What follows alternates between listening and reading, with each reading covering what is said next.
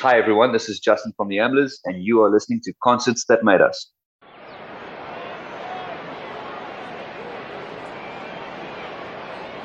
Is everybody in?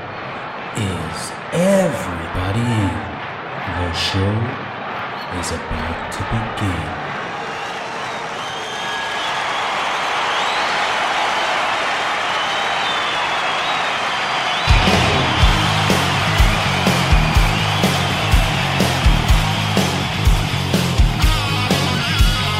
Welcome to the podcast, Concerts That Made Us. Interviews and stories, tales from the bus. We love taking you back to when it all went down. The greatest live shows and the cheering crowd sound. It's concerts, concerts that made us, concertsthatmadeus.com. On this episode, I'm joined by Justin from The Amblers, a fantastic rock duo from South Africa I know you're going to love. We chat all about their latest release, Shallow Pools, which they released on vinyl on the 30th of September. We also chat about the history of the band, including Justin's musical experiences. So, without further ado, let's get on with the show.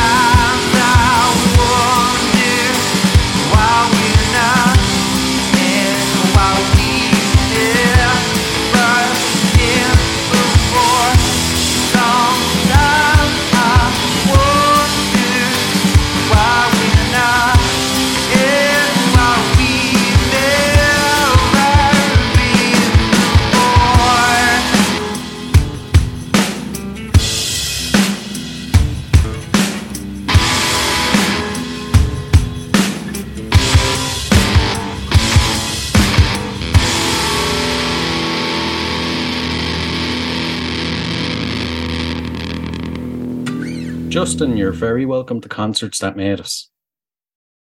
Good morning. Thank you so much, Brian. I'm very happy to be here. I'm delighted to have you here now. We opened the show with Sometimes. It's off your latest release, Shallow Pools, which you released the deluxe edition on vinyl on the 30th of September.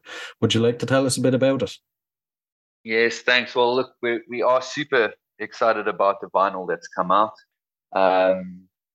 Sometimes, like I suppose a lot of other songs it's a love song. I know it doesn't maybe sound like a love song, but I mean it definitely is. And obviously, from my personal perspective, I mean we love people to kind of derive their own story from anything that we create artistically. But what I am willing to say is that it is a love song, and it's a tumultuous relationship between two individuals, and obviously it's the narrative of that story. I think what I love about Sometimes is obviously we've got a very bare bones approach to recording, and obviously Sometimes is everything in that song is a single take. There are many of our tracks which are like that. And that doesn't mean it's a live recording, but every take, so every instrument, every vocal, every guitar, every drums, they're all single takes. So nothing is a composite. And the reason we did it like that was because, I mean, obviously, even though we are laying and layering things on top of each other, the fact that everything is a single take means that every single instrument is a captured moment in time that is unbroken from beginning to the end. So it's not 5 different drum takes that have been composited together or 5 different vocal takes that have been put together with all the best parts. What we did was we did the takes from beginning to end. And when we selected which takes we would use in order to build the song, we had to use a single take from beginning to end. We didn't have the option to chop it up. So we love setting those limitations for ourselves when we record. So that's a cool thing about Sometimes, is that every element of that song is a single take, a single moment in time from us as musicians, giving the best we could give in that moment, which makes it cool and unique. Yeah, it does. It does. Not many bands do that. Well, if they do, they don't say it anyway. It's an interesting way of doing it. Do you feel like you're putting more pressure on yourself though doing it that way? I do, and I think that especially when you get started. I mean, obviously there is no absolute pattern or formula that ever happens, even though you try, and you know what I mean.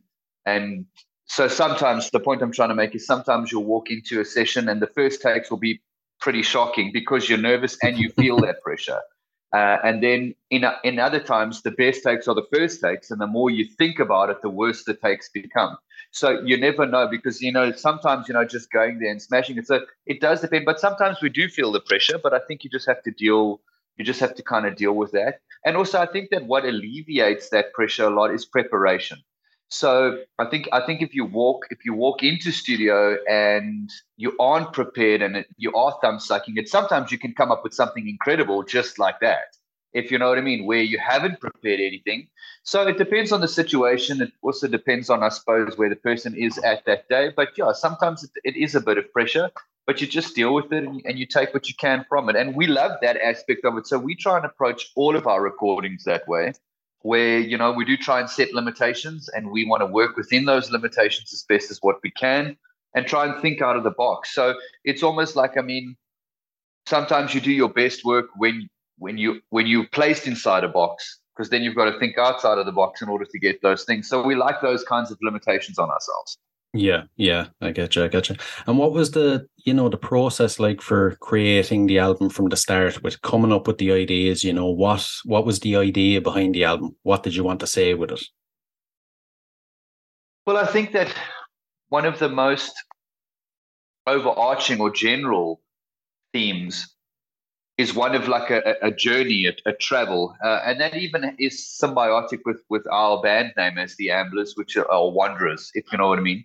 But obviously, I think that wanderers oftentimes are less aimless. They wander specifically, if that makes sense. I personally have never met someone who's not wandering by choice, if you know what I'm saying. So someone who ambles is ambling by choice, and it actually is a focused thing rather than a reckless. I'm just wandering from point A to B with absolutely no purpose. So although, the songs themselves have different, I suppose, topics that we're trying to communicate different things. I think, over the time that we wrote the album, we were both facing different things because obviously there are only two of us in the band. So there's just me as the guitarist and the vocalist and a drummer. So we are a duo, which uncomplicates things, but can also complicate things. Musically, we've got a lot of things that we need to consider. But I think that the overarching thing is definitely one of not pandering to anything specifically. So doing things the way that we want to do them, writing the songs the way that we want to write them, recording them the way that we want to record them. In terms of an overarching, I suppose, emotional message, I don't think it has that, if you know what I mean. I think every song speaks for itself. I think we've tried to connect the music in terms from making it a kind of a cohesive body as work as best as what we could, if you know what I mean, in terms of making an album that kind of has connection from one song to the other. And I do think we've achieved that, although, it is to be said that each song can stand on its own as well, and should stand on its own as well. So, yeah, I mean, I think that more than that about it, I don't quite know what to say. And with there being just two of you guys, how do you approach the songwriting? So that sometimes can be challenging. We do have a pattern that we kind of try to follow in terms of, I suppose, a workflow approach. And what we often will do is we will write together and we'll put down whatever we can put down. And then the first thing we always track is the drums. We never commit to anything musically or sonically before we've done the drums. So the first thing we record on any of our songs is the drums. And once we've got the drums down and we're happy with what we've got there, then we will go and we'll actually start to rewrite the music, I suppose. So we'll have a general idea for the song. We'll have the general structure of the song, and we'll put down something with guitars and vocals so that we've got something to work to. But once we've got the drums down, we will then start to carve or sculpt that song, because obviously, as you can imagine, with only two musicians, the space becomes quite important. So the place where there is no music and the heartbeat of the music becomes quite important, because otherwise it just becomes, we've got to make sure that the space works because there's only two of us. Especially translating what we have as a recorded body of work into our live shows, we've got to make sure that, because it's easy to add a lot of bells and whistles in a recording session. I mean, there is no limit. But the thing is, then you need to translate that, from a recording to a live performance. And obviously we would, our goal is to sound as close in our live performances as what we do in our recorded music. So the way that we achieve that is to make sure that the space the space that we have in our songs or in our music is as musical as the music itself. So, and that's where the drums and the rhythm, of our songs becomes such an integral aspect, because we've got to make sure that it works.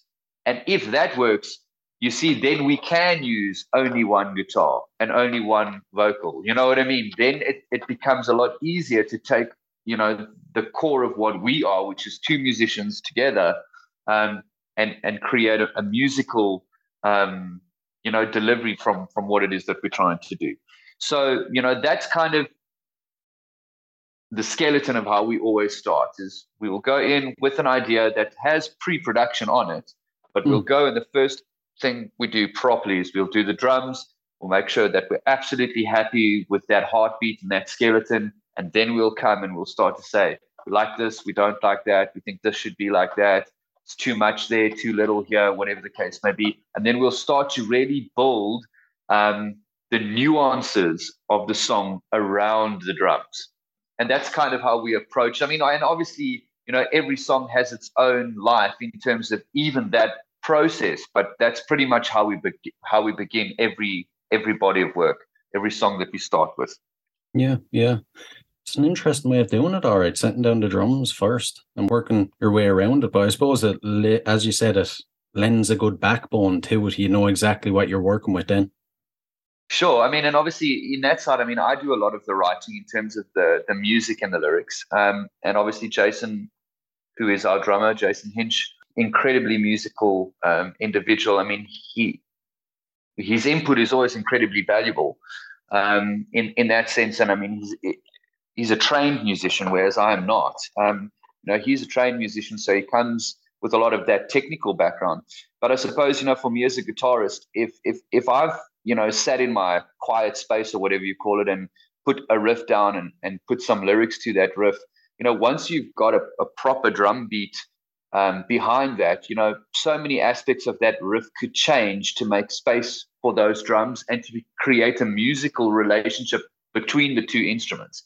And often we have found that, only once the drums have been locked in can you start to play around and dance around those drums with the guitar to see what works best and, what communicates what you're trying to communicate in the most effective way.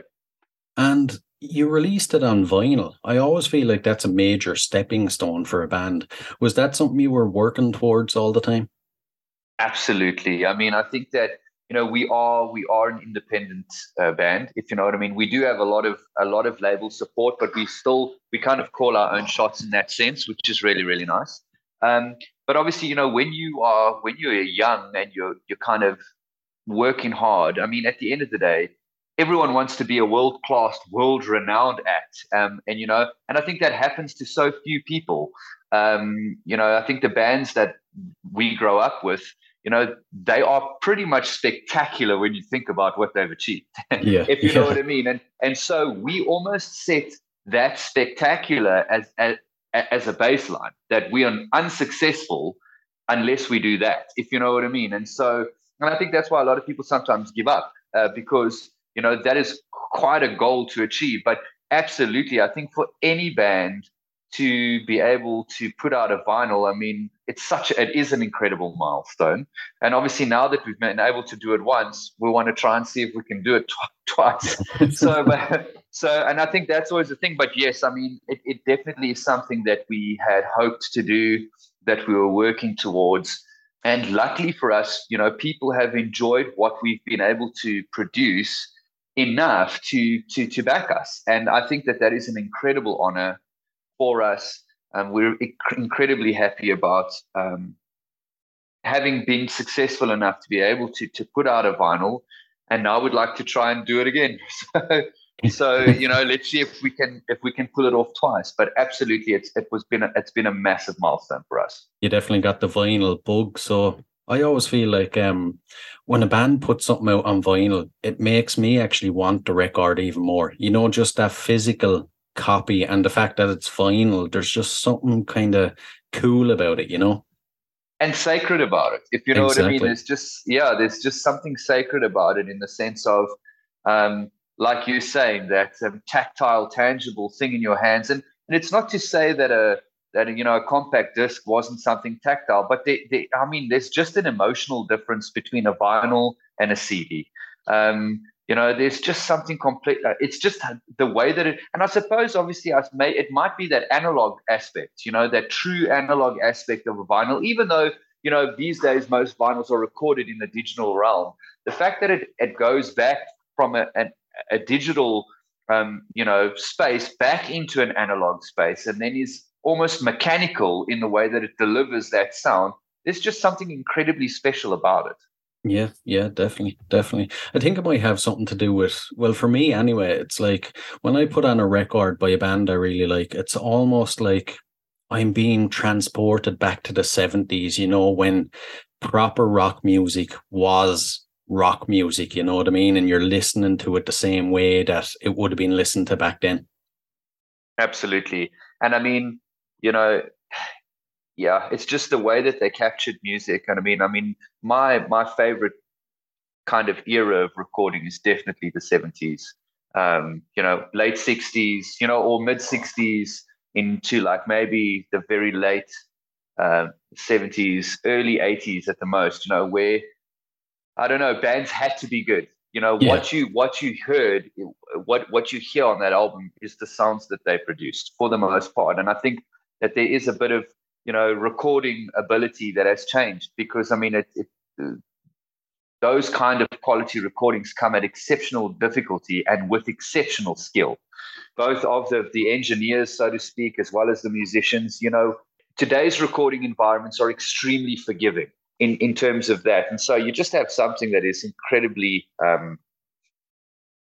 unique and hard won. I mean, it just sounds incredible. I mean, there's just nothing that can compare to just that sound of a vinyl. Yeah, exactly. And what has the reaction been like from fans?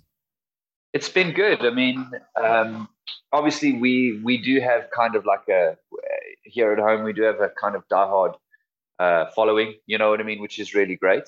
And the response has been good. I mean, obviously you always have those critics that you've got to deal with. And I think that comes with the territory in terms of, not everyone's always going to like what you do, and they're not always going to feel the way that you feel about it. But I think that the overarching response, we've been very grateful that the vast majority of people that have got their hands on the vinyl and have taken their hard-earned money and spent it on that vinyl, which we're incredibly grateful for, has been positive. And I think the greatest achievement for me personally, if I think of it as a music lover and someone whose greatest memories have been built up surrounding music, you know what I mean? I think that when I think of the most pivotal parts of my life, I can always connect it to some artist or some sound, you know what I mean? It's that kind of concept of, you grow up with TV shows that you kind of are a normal part of your life, and you won't remember one of the episodes, but you can remember the theme song. and that's the point that I'm trying to make, is that somehow music definitely kind of, it leaves a very distinct impression in the history of our lives and the way that we perceive our memories. Well, at least it's so for me. And I think that, as a musician, that is the greatest achievement I could ever want for anything I make, is to form a part of someone's life in that way. You know what I mean? Where they can connect some of their memories to some of our music. That is an incredible achievement. So I can't say for a fact that has happened, but obviously that is certainly a hope. But the response has been good. I mean, we've been happy with it thus far. Yeah, I love that you say that about the memories, though, because I'm always saying it. Like, I'd say the listeners are actually sick of hearing me saying it. Like, all throughout my life, like, important memories are linked to songs, especially from the age of, say, 14 to 20. It's like, whether it was your first love or, hanging out with friends in school or going to the beach in the summer, there's a distinct song that plays for each of them memories, 100%. And it's incredibly powerful, and it transports you right back there.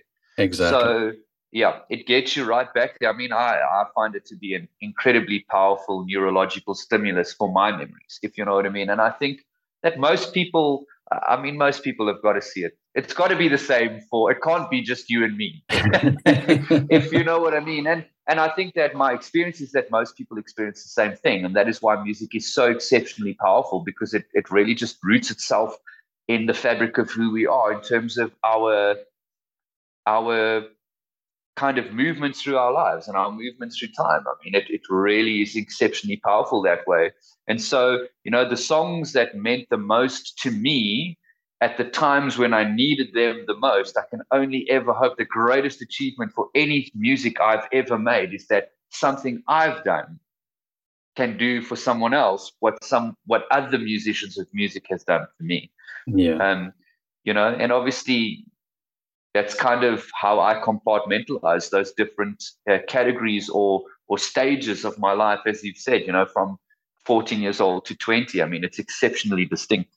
Yeah, it is. Well, for me, from a musician's point of view, I feel like that would be, the icing on the cake. That would beat any other measure of success that you could have, because I feel like that goes beyond, physical achievements. And if you can do that to someone, it touches your soul almost, Absolutely. It's spiritual in a way, in that sense, where, it's intrinsic instead of extrinsic in terms of, because I think that there's always with anything artistic, there's always a huge battle for that. We all start where our desire for what we're doing and the art that we're making, and even the art that we're consuming or receiving in that sense, is intrinsic. It creates an intrinsic response. And then we want to make music because it makes us exceptionally happy, if you know what I mean. And I think that as you then grow older and, I suppose, reality aspects like the responsibility adult aspects of those things start to weigh, it then becomes a little bit more extrinsic, where you're now competing for, I've got to do this so that I can earn a living, or I've got to do this so that, you know what I mean, those kinds of things. And, we lose that intrinsic value of what we're doing a little bit. And I think that then once we've crossed that barrier and we get a little bit older, the intrinsic value starts to matter again. So, and I think that's the battle with anything artistic, is to try and keep it as intrinsic as possible. Yeah, exactly. We'll jump onto the history of the band for a bit now to give the listeners a sense of where you've come from. So you've been together for 5 years and you guys have been described as a power duo. But what led to the creation of the band? So obviously being a South African band and being South Africans, obviously we've got an incredibly vibrant and passionate, music community. But I mean, obviously, it is quite a small community, in relation, I suppose, to a European, you know what I mean, or a state, United States. So, Jason and I had both been in the music industry in our own rights in various avenues. That, like I said earlier, Jason is he's a trained classical jazz drummer, exceptionally talented individual, extremely musical. I have been in the production side and the post-production side of music from an incredibly young age. So, those circles, in our country, you just overlap, So Jason and we had met each other on numerous occasions, playing with different bands over a few years.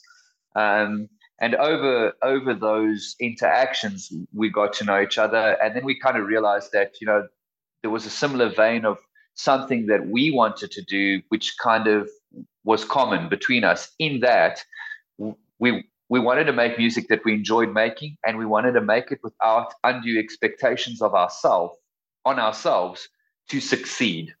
So if that makes any sense. So what we did is, we got an opportunity to go and record in what in South Africa is the South African Broadcasting Corporation, which in the very old days was kind of, I suppose the golden standard, But obviously now the studios are quite old. They're used for teaching, still very cool and very equipped. But we got an opportunity to kind of go and hit those studios. And that's what we did in 2017. And we had no expectations. We said, we're going to go there. We're going to take these songs. We're going to do what we want with them. We're not going to please anybody else. This isn't for anybody else. This is just for us. So we're not going to pander to anyone's desires or anyone's pressure. And we released an EP called The Dustling Man. And, that was incredibly well received.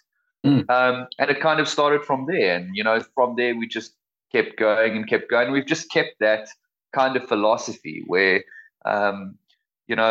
we aren't here and we aren't doing what we're doing to be anybody. If you know what I mean, we're really trying to experience each other and enjoy each other in a musical kind of circumstance or scenario. And that's how we've approached everything. So, we kind of met on the road, and we realized that we had a common vision as to, what we wanted to do. We didn't want to add anything else to it. So obviously, we always get the, but you need a bassist and you need this. And you know what? Some people might be right.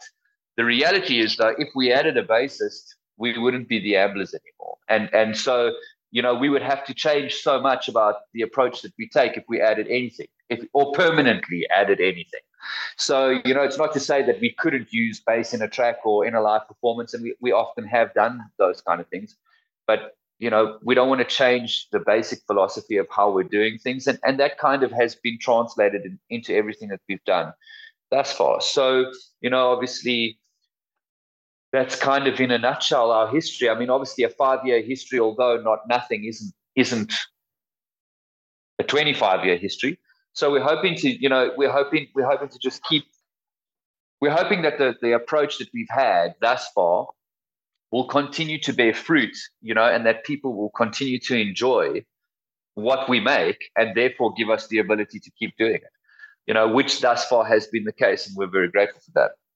The way it's just the two of you guys, do you feel like you're held back, or do you feel like because it's just the two, it's almost like you're set free? I think yes and no. I think that is a paradoxical answer. I think that both the yes/no answer is true.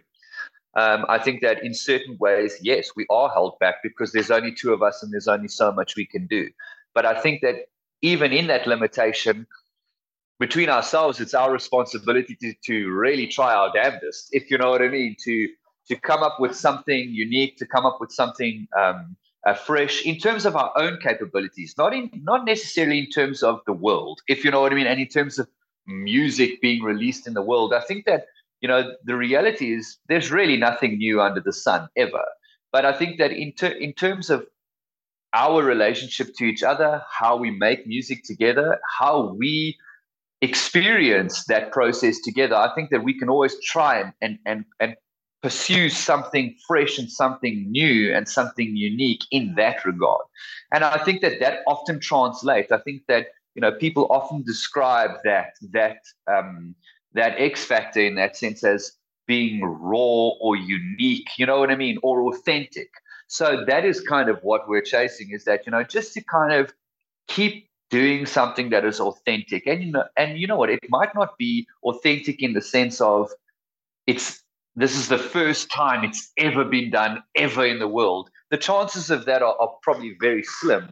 But in terms of our relationship with each other and what we've been doing, it might be something incredibly fresh, incredibly new for us. And so it does carry a little bit of energy, which does then translate to the person that's watching it or the person that's listening to it.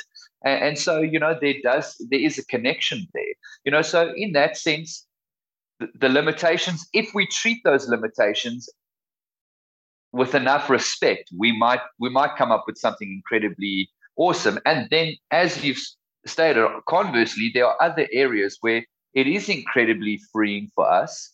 I think on stage sometimes is where the hardest challenges happen, if you know what I mean. Oh, really? I think so. I think that, at the end of the day, we're all human beings and we all have insecurities. And I think that, you hit like an incredible festival lineup, and I think when you're a duo, you always get compared to the most incredible duos there've ever been, if you know what I mean. So, like, if you think of the White Stripes, for example, being compared to the White Stripes by somebody who's never heard you is a huge, so you run onto the bill of a band, you're on the same bill of a band with a band that's never, they don't know who you are, if you know what I mean. You meet them and they ask you questions, which is just normal, and you say, "Oh, we're a duo," and they say, "Oh, like the White Stripes." Well, sure, there's two of us, but that might be where the similarity ends. I think that, and I think that's something that made the White Stripes incredibly, incredibly powerful, is just that energy. They created so much energy for two people. And I think that, when doubt sets in, you go on stage and you ask yourself that question, can we produce enough energy? But I think that where you answer that question is in the relationship to each other. I think if you're trying to manufacture something, you're gonna fail. If you're trying to fake something, you're gonna fail. But I think that, where Jason and I have figured out we can make it work is when we forget about what's happening around us and we connect to each other in a live environment. And then it becomes about us feeding off each other's energy, you know what I mean, and having a great time together instead of us trying to impress the other bands or the people in the crowd, if you know what I mean, because that's often when we feel least that we've achieved it. Oh, yeah. I suppose it makes sense though, because, once you're having a good time, that will transfer to the audience. Absolutely. And in order to do that, we've got to focus on each other, because if we're focusing only on the audience, you kind of, and it's not to say that the audience shouldn't be focused on. I think that, you've got to, each show, each opportunity has to be approached differently because it offers different things, if you know what I mean. But I think that, you've just got to be able to make the right call in the right moment. And that is not always, it's much easier said than done. Yeah, true. And I love hearing these stories now. So if you can you remember your earliest musical memory? My earliest musical memory, the one that's come up as you've asked me that question, is Michael. I was absolutely infatuated as a young boy with Michael Jackson. Really? And yeah, like crazy. And I have a memory of like, I remember when I was a young boy, and like camcorders or VHS video recorders were all the rage.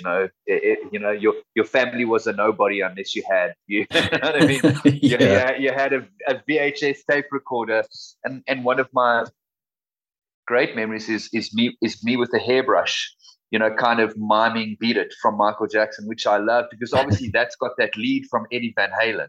Yeah.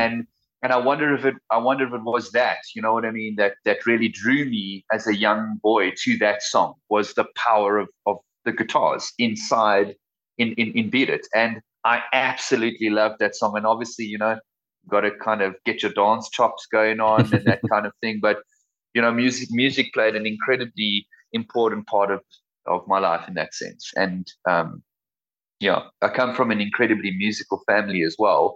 So, when you have people in your family who aren't necessarily professional musicians, but love to play music and play lots of instruments, you kind of have music playing all of the time. And so much of your greatest memories are surrounding music. There's a song playing in the background all the time, but the memory that came up when you asked that question was that, that video recording that now has circulated and unfortunately for me is being passed down from generation to generation of me miming to Michael Jackson. Have you is there any chance of it leaking onto your socials to let the fans see? It's actually not a bad idea now that I think about it. Maybe we should do that. Yeah. And what kind of music were you exposed to from your peers when you were growing up, and how do you think it has molded you into the musician you are today? It's a great question. Obviously, I kind of went through my late teens in the 90s. And I think that, the 90s was also quite a unique musical time. You know what I mean? I think that, that was the grunge, Metallica, Metallica, Yeah. Nirvana, REM, Stone Temple Pilots, Alice in Chains, all of those. And that was definitely Pearl Jam, Soundgarden. So, that was definitely a big part of our peer, you know what I mean? Our peer listening and that kind of thing. And obviously, that was also possibly why I gravitated to guitar more than other instruments, because I mean, the guitar was definitely the hero of the 90s throughout the 90s.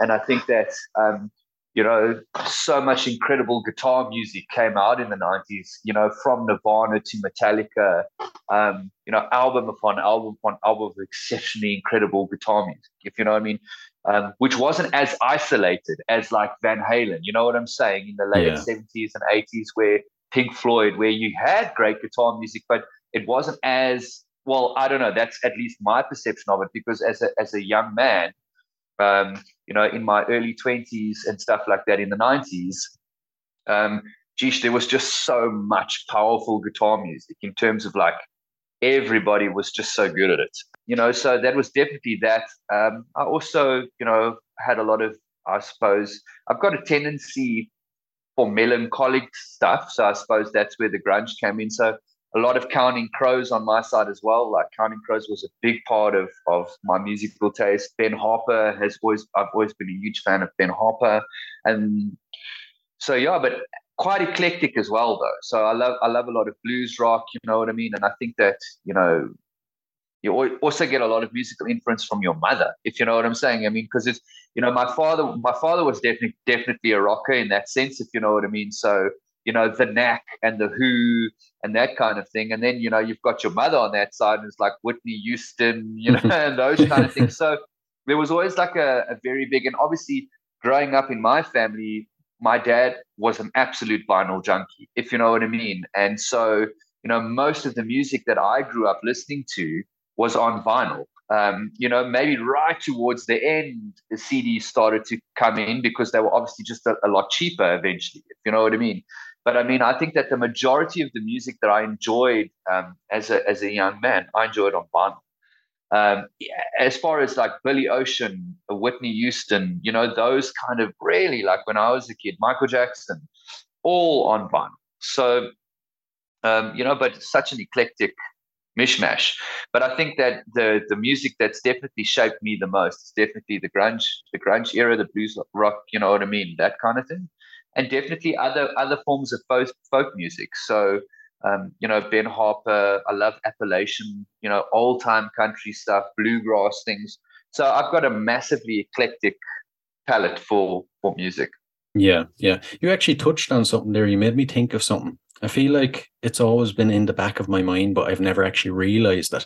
It's like when it comes to your father, he kind of lays the foundation for you liking rock music. And then it's almost like you said, your mother opens you up to the softer side, maybe the better 100%. Songwriting. Yeah, because I mean, absolutely. So, and then you've got all of those more, like you're saying, more emotional, more songwriting, more poetic, you know what I mean? And it's not to say that rock isn't poetic, but I mean, it's also got quite a driving thing. There's other elements, but absolutely, I mean, there's definitely always musical influences that come in from your mom as well. Yeah, definitely. And leading on, as a concert goer then, what concerts do you think have made you? So, obviously, I think that as a South African, unfortunately, I just don't think it's not to say we haven't had the opportunity for lots of incredible, great live bands. I think some of the very big bands we've often got here, U2, Michael Jackson, those kind of things. But I mean, that absolute concert going culture and I suppose, what's the right word? I suppose the frequency of incredibly, talented, vibrant bands. Unfortunately, we've just not had the cream of the crop in terms of, especially in your case, like Europe has. You know what I'm saying? Where you don't have to travel far and you can just really get. But I think that one of the best live shows I've personally been to, and one that I enjoyed thoroughly, was definitely Counting Crows. I've seen Counting Crows live a few times. And even though the music I make is so different, I suppose, to that droning, you know what I mean, Counting Crows. But I think that as a songwriter and as a musician, Adam Duritz, who is the lead singer and the writer of Counting Crows, I've always found the way that he writes and his penchant for poetry and drama and like melancholy to be something that has always just gripped me and inspired me. And obviously, being a young man and so enthralled, I got to kind of see Counting Crows play at the height of their fame in South Africa. And I mean, so, just the energy of that show was absolutely incredible. And they're coming to South Africa soon again. And I have wondered if I'm going to go and see them because I don't want to ruin the memory. You know what I'm saying? I would prefer to keep that experience that I had seeing Counting Crows that last time that I saw them be like at the top of that list for me, if you know what I mean. It was when he still had like really long dreadlocks and still had 90s, army boots on stage. Now he's older and he dresses, his hair's cut. You understand what I mean? So I don't know so I might just leave that memory as it is and not go and see him. But and then obviously, some of my great musical experiences are our local bands, because obviously I've been able to see that more than I've been able to see lots of big international bands. And and that's been great. I mean, just connecting with the people next to you and the bands that are in your musical community. We've got a lot of great bands in South Africa who really work really hard, so that's been great as well. I love that you mentioned the South African bands and the music community, because I've the perfect question for you. What do you think sets South African bands aside from the rest of the world? Wow, that's a great question. Um, I think their tenacity. Obviously, I can only compare the South African um, music industry and the bands um, to our community, if you know what I mean, in terms of facing its own challenges. But I mean, making a living in South Africa out of music exclusively, I'm quite sure that it's difficult everywhere in the world, but sometimes it feels extremely difficult in South Africa because the community is always growing, and I feel that there is always growth there, but it's a small community, and in order to kind of pursue that dream, these South African bands, they work incredibly hard against incredibly difficult odds. And I know that that's probably true for most musicians anywhere in the world, if you know what I mean, especially when you're chasing your dreams. And most of the answers you get are most often a no. They very seldom are a yes, if you know what I mean. And that's where Yeah. I count myself very lucky, because I have managed to get a couple of yeses, if you know what I mean. Mm. And so, that's the thing that stands out for me the most about our South African musical culture is you just got these guys that just don't give up. They play shows to, they go from one weekend to playing to 5 people to the next weekend to playing to 500 people, if you know what I mean. But they do it with the same power, the same passion, and that takes a lot of tenacity. That takes a lot of resilience. To just keep going. To say, you know what, I love this community. I love what I'm doing. I love making this art. It makes my life worth living in that sense, if you know what I mean. Like, this is worth doing for me. And so I'm not going to give up doing it, whether there's 5 people in the crowd or whether there's 5,000 people in the crowd. It doesn't really matter to me. I'm just going to keep going. And that's the thing that I think sets our live bands apart from larger music communities. However, I'm not taking away from any musician anywhere in the world that has to work really hard to follow their dreams and get to where they want to be, because I think that's true no matter where you are. Yeah, yeah. I feel like, well, first of all, I feel like South Africa, personally, as an outsider, it almost reminds me of like the LA scene of the 80s or the Seattle scene of the 90s. There's so many great bands. It's actually that way that it's hard to find a bad band, if you know what I mean. But I feel Sure. like you guys have an extra level of hunger that you don't see in bands in other places. Yeah, I would agree with you. And I think that, and I absolutely agree that the quality of music that's coming out of South Africa is just so good. And I think that our communities, and our professionals, or in terms of those committed people from, the grassroots, musicians to the production houses, to the studios, that kind of thing. Everyone's worked really hard to produce a level of quality that is actually quite consistent across the board. If, like you're saying, if you know what I mean, which is why, if there are guys out there that are making it and people are going to their shows, there's a good standard across the board and a consistency of that standard. But yeah, that hunger that you're talking about, most days it's actually driven by hunger. So, guys work really, really hard to kind of do it and against those odds. But that's a massive compliment that for us that someone from the outside would kind of equate our little music scene to those eras of incredible creativity, like in LA, like in Seattle, because those are musical movements that literally changed the world. You know what I mean? And changed popular culture. So absolutely, that's a massive compliment. Thank you. No worries. It's true anyway. I love diving into South African bands and finding and discovering new ones. And I know the listeners are the same. And for any of the listeners that haven't seen you guys live, what gigs do you think have made you guys? I think that our smaller shows, I mean, obviously, every band loves to play the big shows, if you know what I mean, where there are thousands and thousands of people.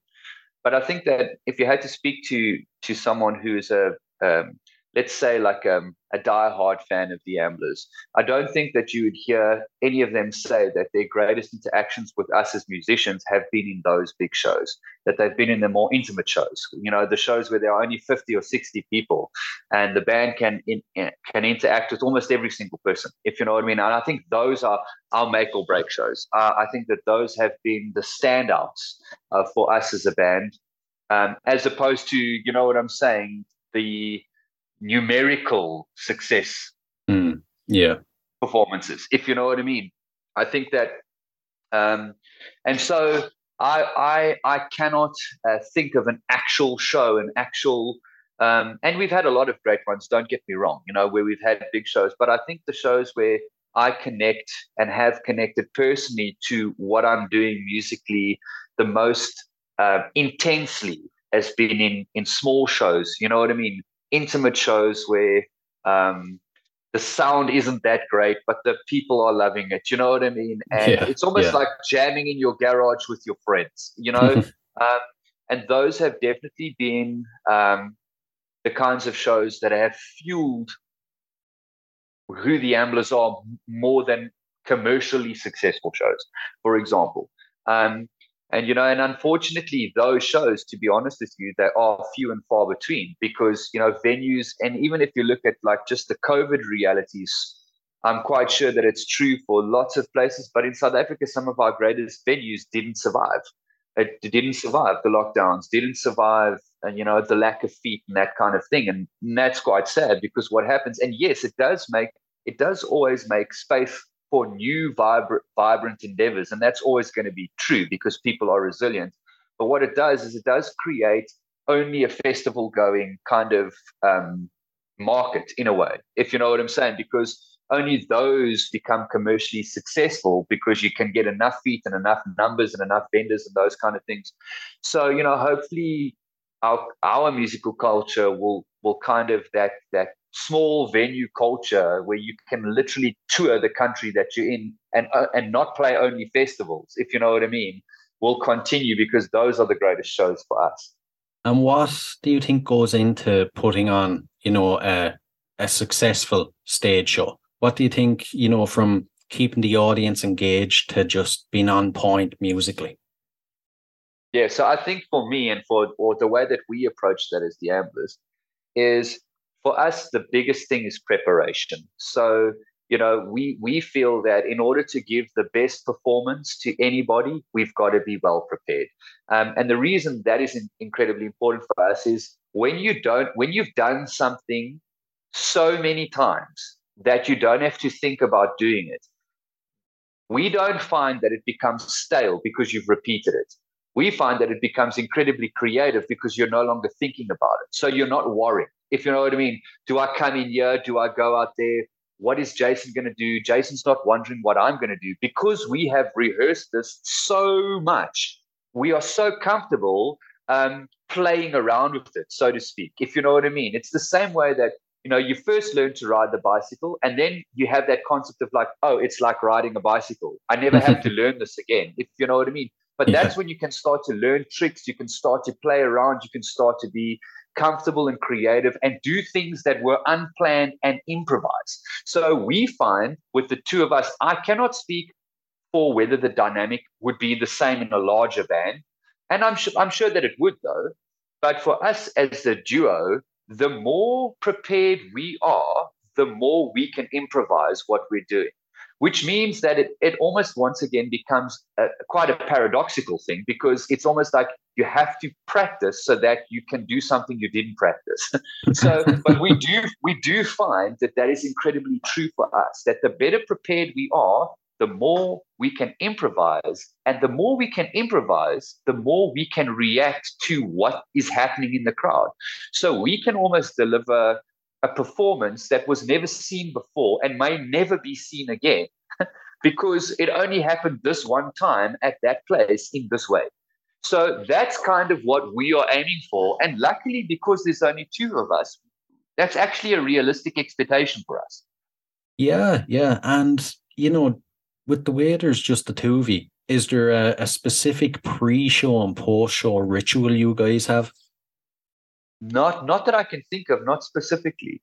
Um, we do like to kind of spend some time together.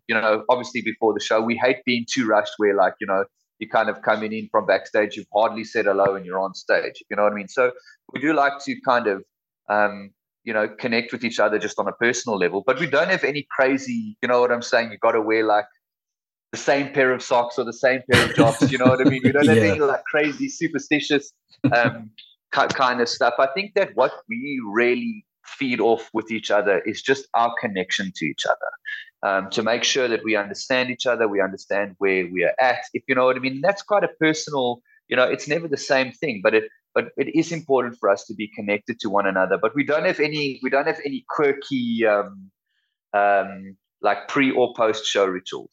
Right. Which is strange. It makes me feel like we're boring. I've actually never considered it. I mean, that's an incredibly great question. But no, through the years of what we've done, it's something like that has actually never arisen. Right. You might have to come up with some sort of weird, wacky thing just to do. Sure. Yeah, definitely. And in 30 years' time, say you're near the end of your career and you look back, what needs to have happened for you to feel happy and fulfilled with your career? I think for me, one of the most important things would be that we never sold out, in the sense that we always remained in charge or true of what we wanted to do. So and whether that be in terms of other creative people saying you've got to pursue this, or professional people in terms of label people or marketing people saying you've got to do this. Now, I'm not saying that we don't want to take good advice. I think that good advice is good because it leads you in a direction that you weren't going to go in. That's what makes it good. If you know what I mean, is I was going to go left and someone gave me some advice to go right and I went right. That's what made it good. If you know what I mean, is that I actually took it. But I think that for us, we have just seen in so many areas that when you start to pander to markets and money and only making money, you start to make decisions that are actually quite detrimental to your own creativity as well as to the creative value of what you are doing. And I think that as people support you more and as people put money behind your endeavors, they want their pound of flesh, if that makes sense. They want a return on their investment.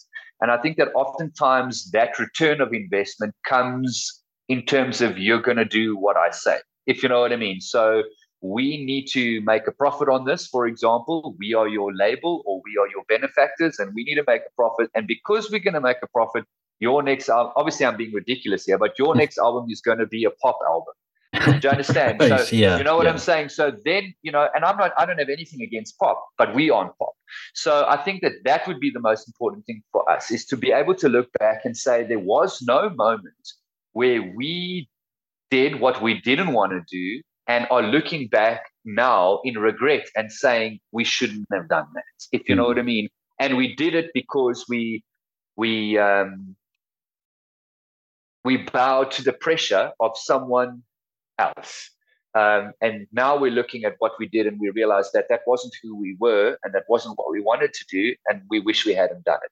So I think that would be something that I would like to look back on in 30 years' time, as you say, and be able to say that I have as minimal of those as possible. Because look, everyone makes mistakes, and it's probably very arrogant. It would be very arrogant for me to say I want to look back and say I made no mistakes, if you know what I mean. I don't think that that's realistic. But I would like to look back and say, we did the best we could, and we only made the mistakes that set us apart or helped us grow, you know what I mean, or developed us as artists and as a band. Those mistakes are worthy to have. I just don't want to look back and say, yes, we really, really, really shouldn't have done that. I love that answer though, because it shows your integrity and your dedication to the band, Sure. Thank you very much. Yeah, look, I mean, obviously we really value what we do, and we value the way that we do it. We have both, Jason and I, we've both been in lots of other musical endeavors, and we've both experienced lots of different failures in the music industry. We've not always been successful, and we've not always had success in the things that we have tried to achieve. And with the Amblers, it's a crazy thing that sometimes, you try and do everything the right way and trying to do it the right way or the way that everyone says you should do it. As the Amblers, we had zero success. When we finally got fed up and said, look, we're tired and we're just going to do this our way and we don't care what anyone thinks, then we started to have success and people then started to pay attention. And it's that crazy thing. And, if only we had realized that sooner, that sometimes, you've got to literally not take the advice of everyone and just do it the way that you want to do it. There are a lot of people who appreciate that, and artistically, that translates to something that people can connect to. Yeah, you're definitely right there.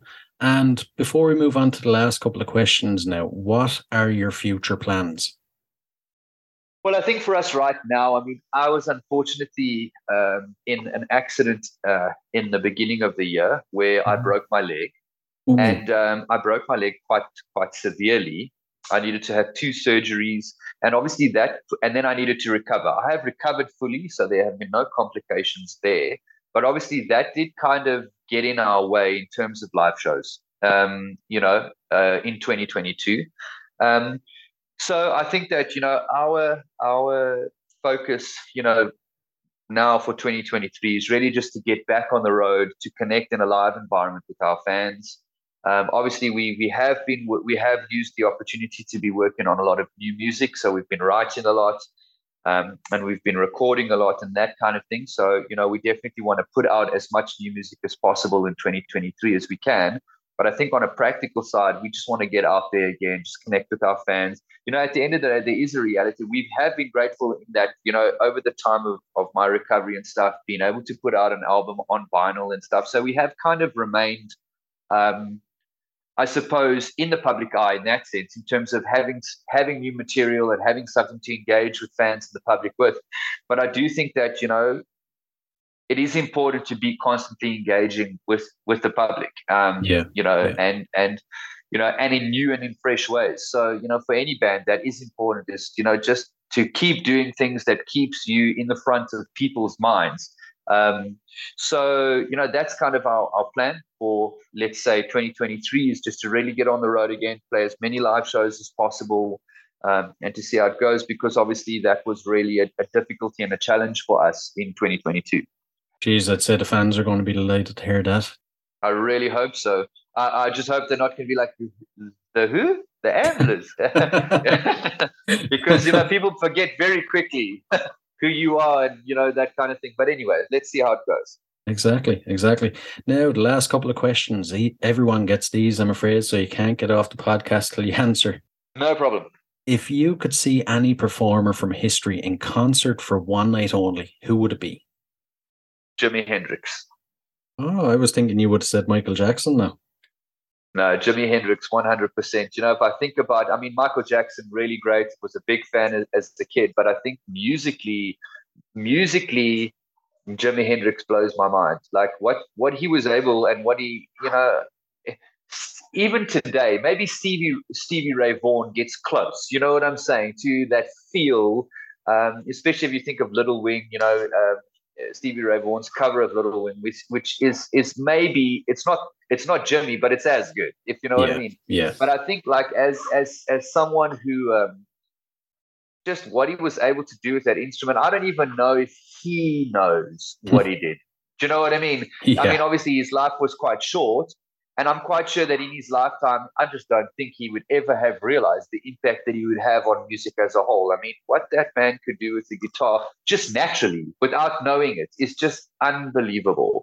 So I would definitely have loved to be in the front row, you know what I'm saying, with old Jimmy. That would be epic. Yeah. The thing that always blows my mind is, his career was only, he was in the public eye for only a couple of years, and he left this massive legacy. Like 50 years later, he's still being talked about. Well, 50 years later, we're still trying to figure out how to sound like him, if you know what I mean. It's like, And we understand the theory. Do you know what I'm saying? We Yeah. understand the theory of what he's doing, but no one sounds like him. Only he can do what he was doing. It's unbelievable. Yeah, exactly. And if you had to spend 24 hours locked in a room with any musician from history, who would it be? Jack White, 100%. Right. I like the quickness of the response. You've obviously thought about that before.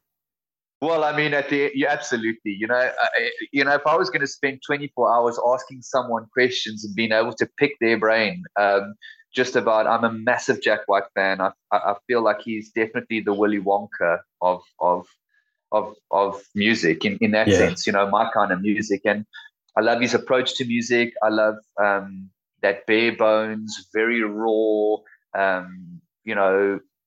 Nuts and bolts kind of approach. I mean, I would love to ask him. I've got so many things, you know what I mean, that I don't even really know the questions to. If you know what I'm saying, it's like, where do you begin? Where do you literally begin? But Jack White, definitely.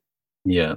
I feel like he's like this sort of genius level musician now, and in years to come, he's definitely going to be remembered up there with Hendrix, and the Beatles and all them guys. Absolutely. I would agree with you that for me, Jack White is absolutely a genius. And again, it's you just have them. They're those, once in a generation, once in a lifetime guy, that I don't think anyone else is able to do what he does. If you know what I mean, his phrasing and the way that he sees music, it's very peculiar. He's a very peculiar individual. And I think it's that peculiarity that also just lends to what he's doing. I mean, the way that he phrases things, he can be mimicked. You see, that's the thing, is you can mimic him, and you can look at him, you can study him, but you're never going to do what he does. You might have elements of it, and someone might be able to say, oh, that was a Jack White-esque, if you know what I mean. But he definitely is genius level in the way that he does, and he's definitely going to go down like that, especially in the guitar community. Oh yeah, without a doubt. And the final one, what song would appear on the soundtrack to your life? Wow,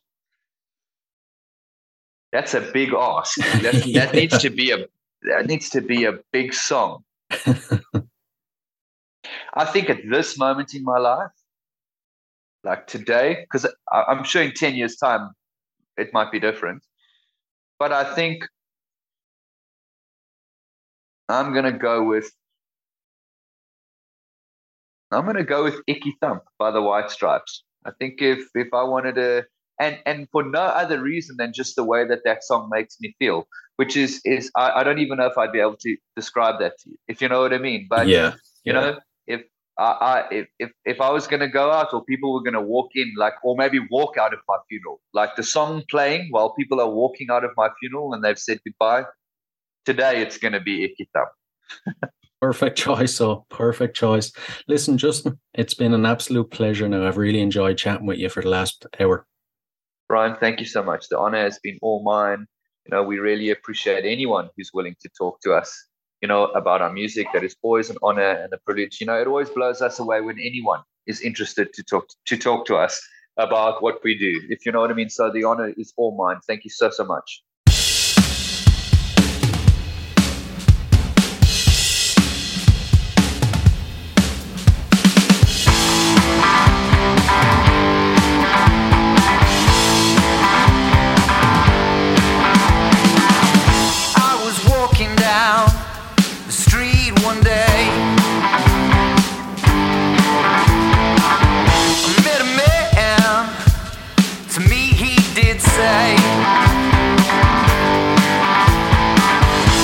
I shook his hand, went on my way. I had never met a man that did say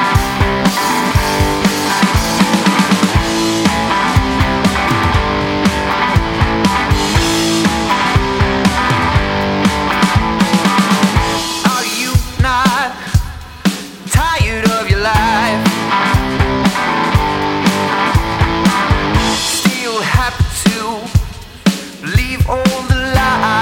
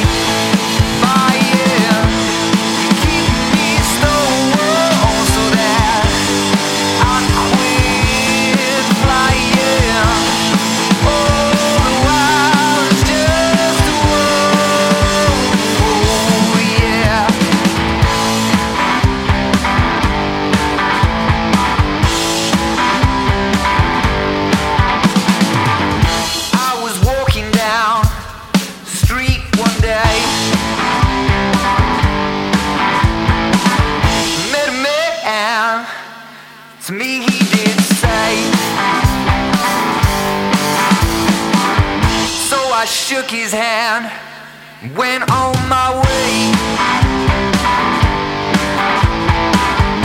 I had never met a man that did say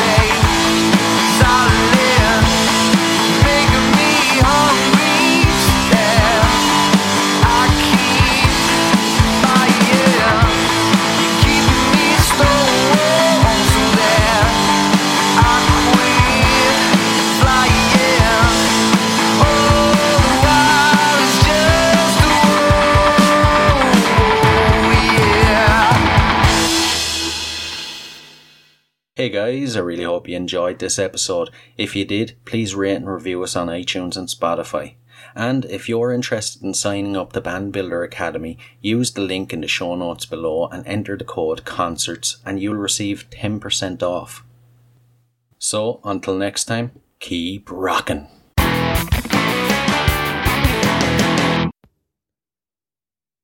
Hey, what are you guys still doing here? The show's over. It's over. You can go home. Go on. We'll see you next time. We'll be here. Bye.